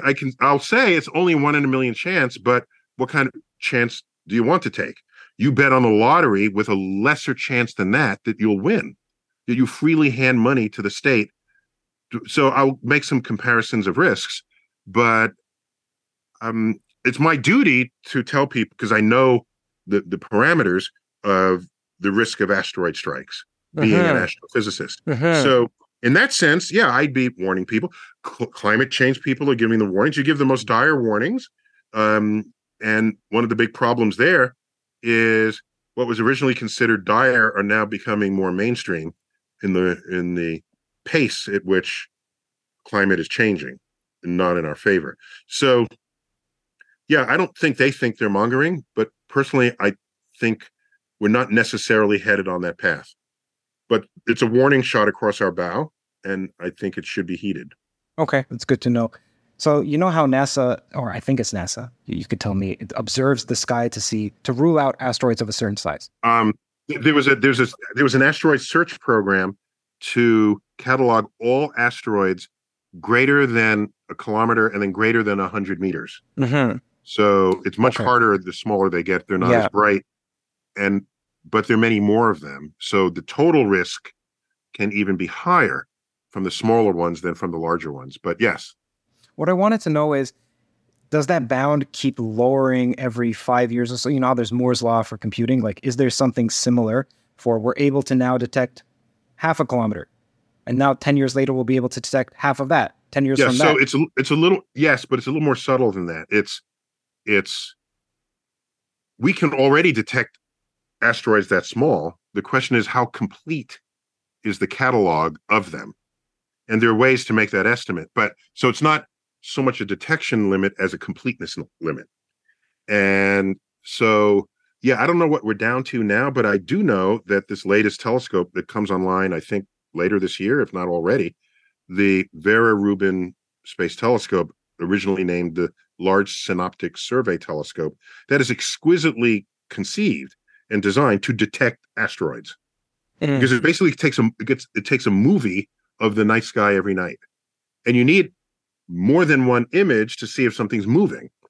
So a movie, you see anything that's moving. And a big challenge there are all of these satellites that are getting launched, especially Starlink and others, that are just completely contaminating the sky. And you don't want things contaminating what could be the detection of an asteroid because you missed it because there was a... Can you just send out your satellite? No, this telescope is huge. No. Oh, it's on the Earth. It's huge. Yeah, it's on Earth. Yeah, it's huge. It's going to image, I forgot the numbers, something like half the sky every night or something, and then repeat that. And then there's some AI that goes in and decides whether something is interesting, something has changed. It tells us, it forms another telescope to follow up on it. So there's a lot of automation involved here that we've learned how to master over recent decades.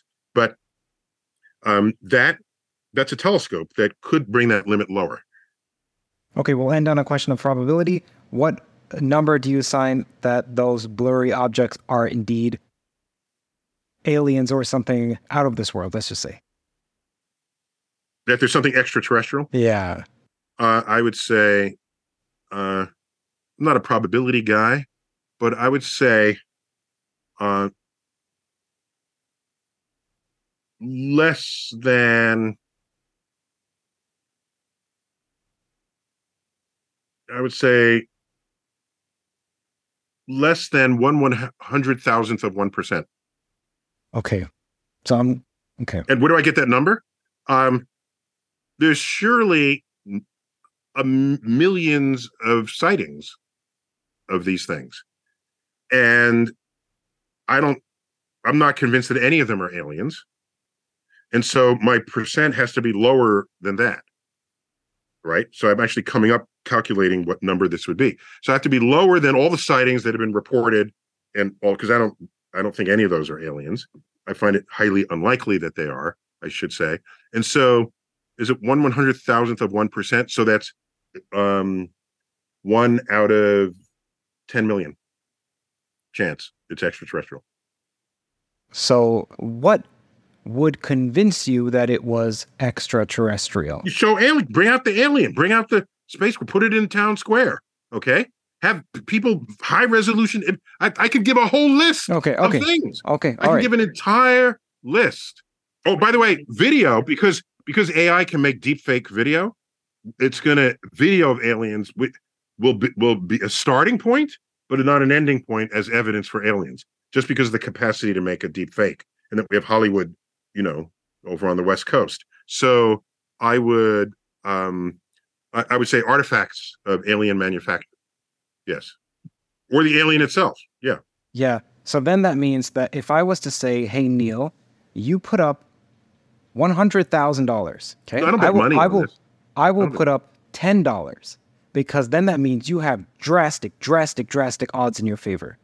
If it's 1/100th of 1%, then my $10 to your $100,000. Oh, I said 1/100,000th of my numbers are it's still steep. It's still, you're in the right zone. Yes. Okay. You're getting a 10-to-1, if not 1,000-to-1 return. So if I was to put up $50, I'll put up $50 over the next 15 years to your $100,000.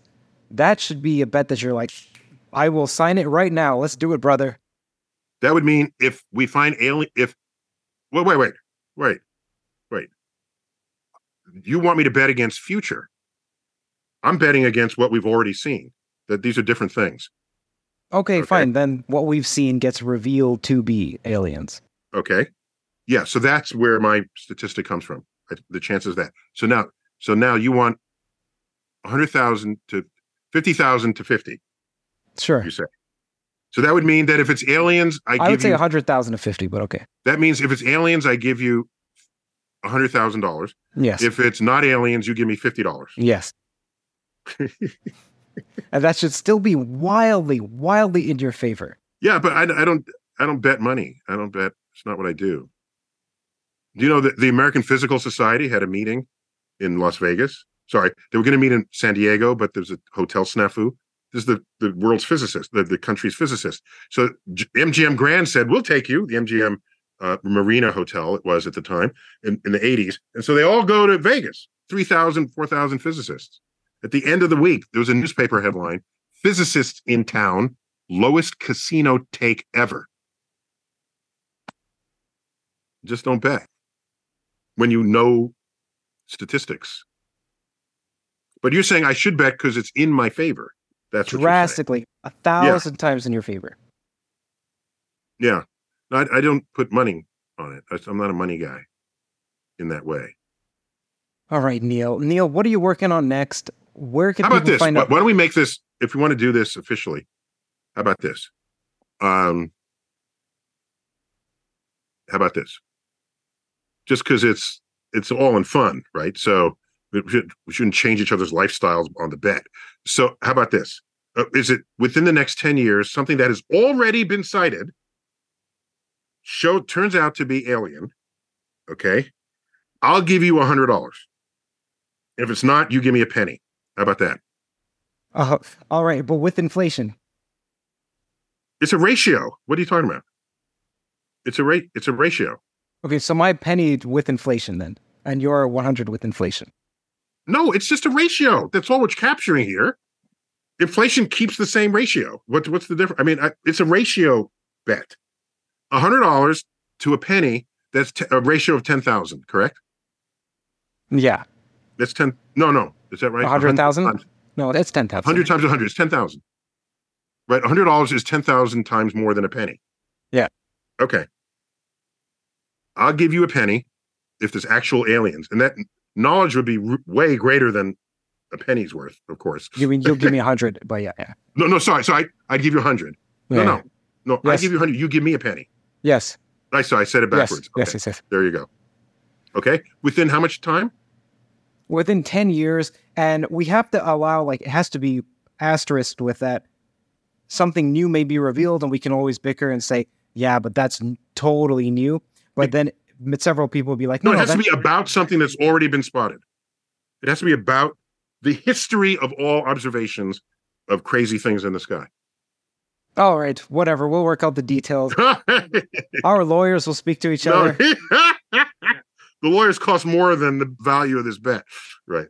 All right, man. It was great talking with you. And again, where can people find out more about you and what are you working on next? And what are you excited about working on next? Oh, just my website, neildegrassetyson.com. And all my stuff is there in my postings. And on social media, it's Neil deGrasse Tyson everywhere except Twitter, where space is a premium. So there's just Neil Tyson there. on Twitter. I'm relatively active in that space, and my podcast, Start Talk. It brings the science down to earth for whoever will listen. We have comedy. There's a comedic element to it. There's pop culture. If you just want to have fun learning science, it's a good place. What are you exploring next on that podcast that you're most excited about? No. It's just every episode is different, and it's not some theme thing that runs multiple episodes. It gets pretty random. We spoke with an AI person about AI coaches in sports. Would they outperform a regular coach? We spoke with a person who's an expert on dead people, and we learned about forensics there. So science of all kinds, not just, of course, the universe. I see. So, yeah. Okay, Neil, thank you. And I appreciate how cordial you were despite the contentious nature. And I hope you detect that I come from a good place. And honestly, I'm having fun when you get angry. Oh, no, I'm not angry. I'm just, I'm emoting. I'm passionate is the word. Yeah. Okay. Well, I'm never angry about any of this. I have my own fervor when you get passionate. So I appreciate it. And all right. And we'll talk again. Good luck with that. Thanks. Bye.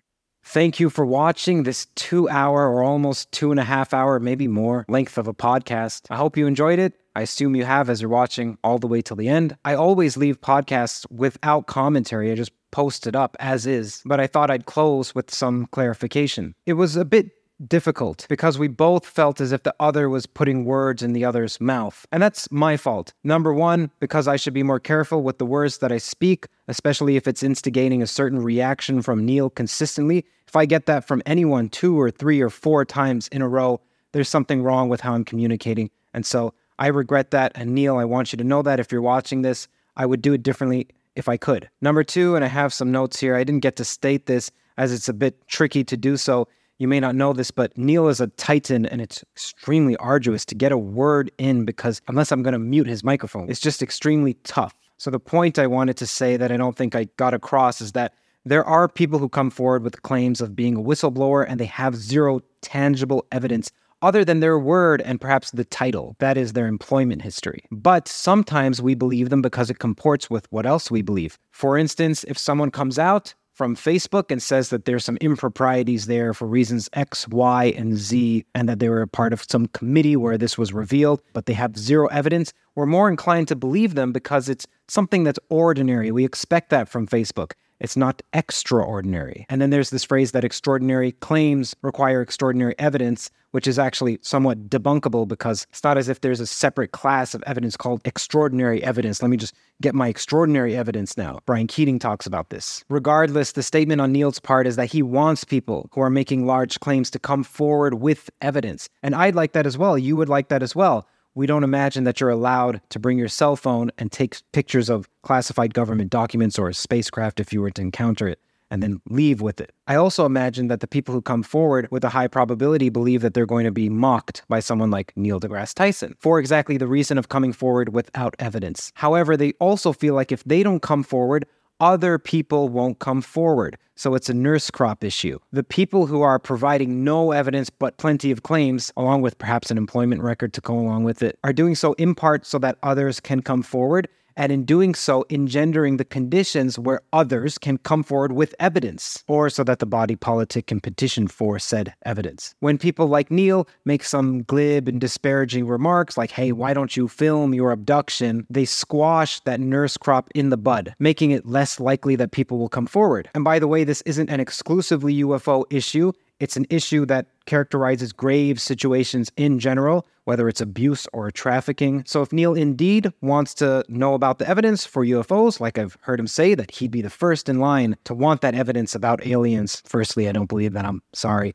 Once you put a stake in the ground against some result, almost none of us are eager to contravene our former self, especially not publicly. But anyhow, if Neil wants to know about the existence of aliens, then I would say, Neil, please temper your snideness and your sarcasm with regard to saying, hey, people who encounter these beings or have some visions or whatever it may be need to have some evidence of it, some photographic evidence. By the way, people who at least feel like they've been through some experience like that find it extremely dismaying and traumatic. So I'm not a huge fan of statements like that. However, in Neil's defense, Neil has frequently said, go ahead, search for the evidence. In fact, I think way more money should be given to the search for extraterrestrial life. Whether it's the Galileo project, whether it's some other project, whether it's SETI, Neil is in favor of allocating money toward that issue. Those clips don't go viral, and this means it's my bias that I see those inimical clips of him with sarcasm, and that needs to be known. Firstly, I need to say it more to myself just to believe it because I haven't seen many of those clips, but also to you because I'm sure you haven't seen them as the algorithm just doesn't feed them. Again, to reiterate, Neil is in favor of more money being given to uncover the truth about UAPs. Anyhow, thank you for watching. I hope you have a great day. I hope you continue to have a great day and that you have a great sleep if this is near nighttime. Good day or good night whenever you're hearing this. Thank you. Take care. The podcast is now concluded. Thank you for watching. If you haven't subscribed or clicked that like button, now would be a great time to do so, as each subscribe and like helps YouTube push this content to more people. You should also know that there's a remarkably active Discord and subreddit for Theories of Everything, where people explicate toes, disagree respectfully about theories, and build as a community our own toes. Links to both are in the description. Also, I recently found out that external links count plenty toward the algorithm, which means that when you share on Twitter, on Facebook, on Reddit, etc., it shows YouTube that people are talking about this outside of YouTube, which in turn greatly aids the distribution on YouTube as well. Last but not least, you should know that this podcast is on iTunes, it's on Spotify, it's on every one of the audio platforms. Just type in Theories of Everything and you'll find it. Often I gain from rewatching lectures and podcasts, and I read that in the comments, hey, Toe listeners also gain from replaying. So how about instead re-listening on those platforms? iTunes, Spotify, Google Podcasts, whichever podcast catcher you use. If you'd like to support more conversations like this, then do consider visiting patreon.com/KurtJaimungal and donating with whatever you like. Again, it's support from the sponsors and you that allow me to work on Toe full-time. You get early access to ad-free audio episodes there as well. For instance, this episode was released a few days earlier. Every dollar helps far more than you think. Either way, your viewership is generosity enough.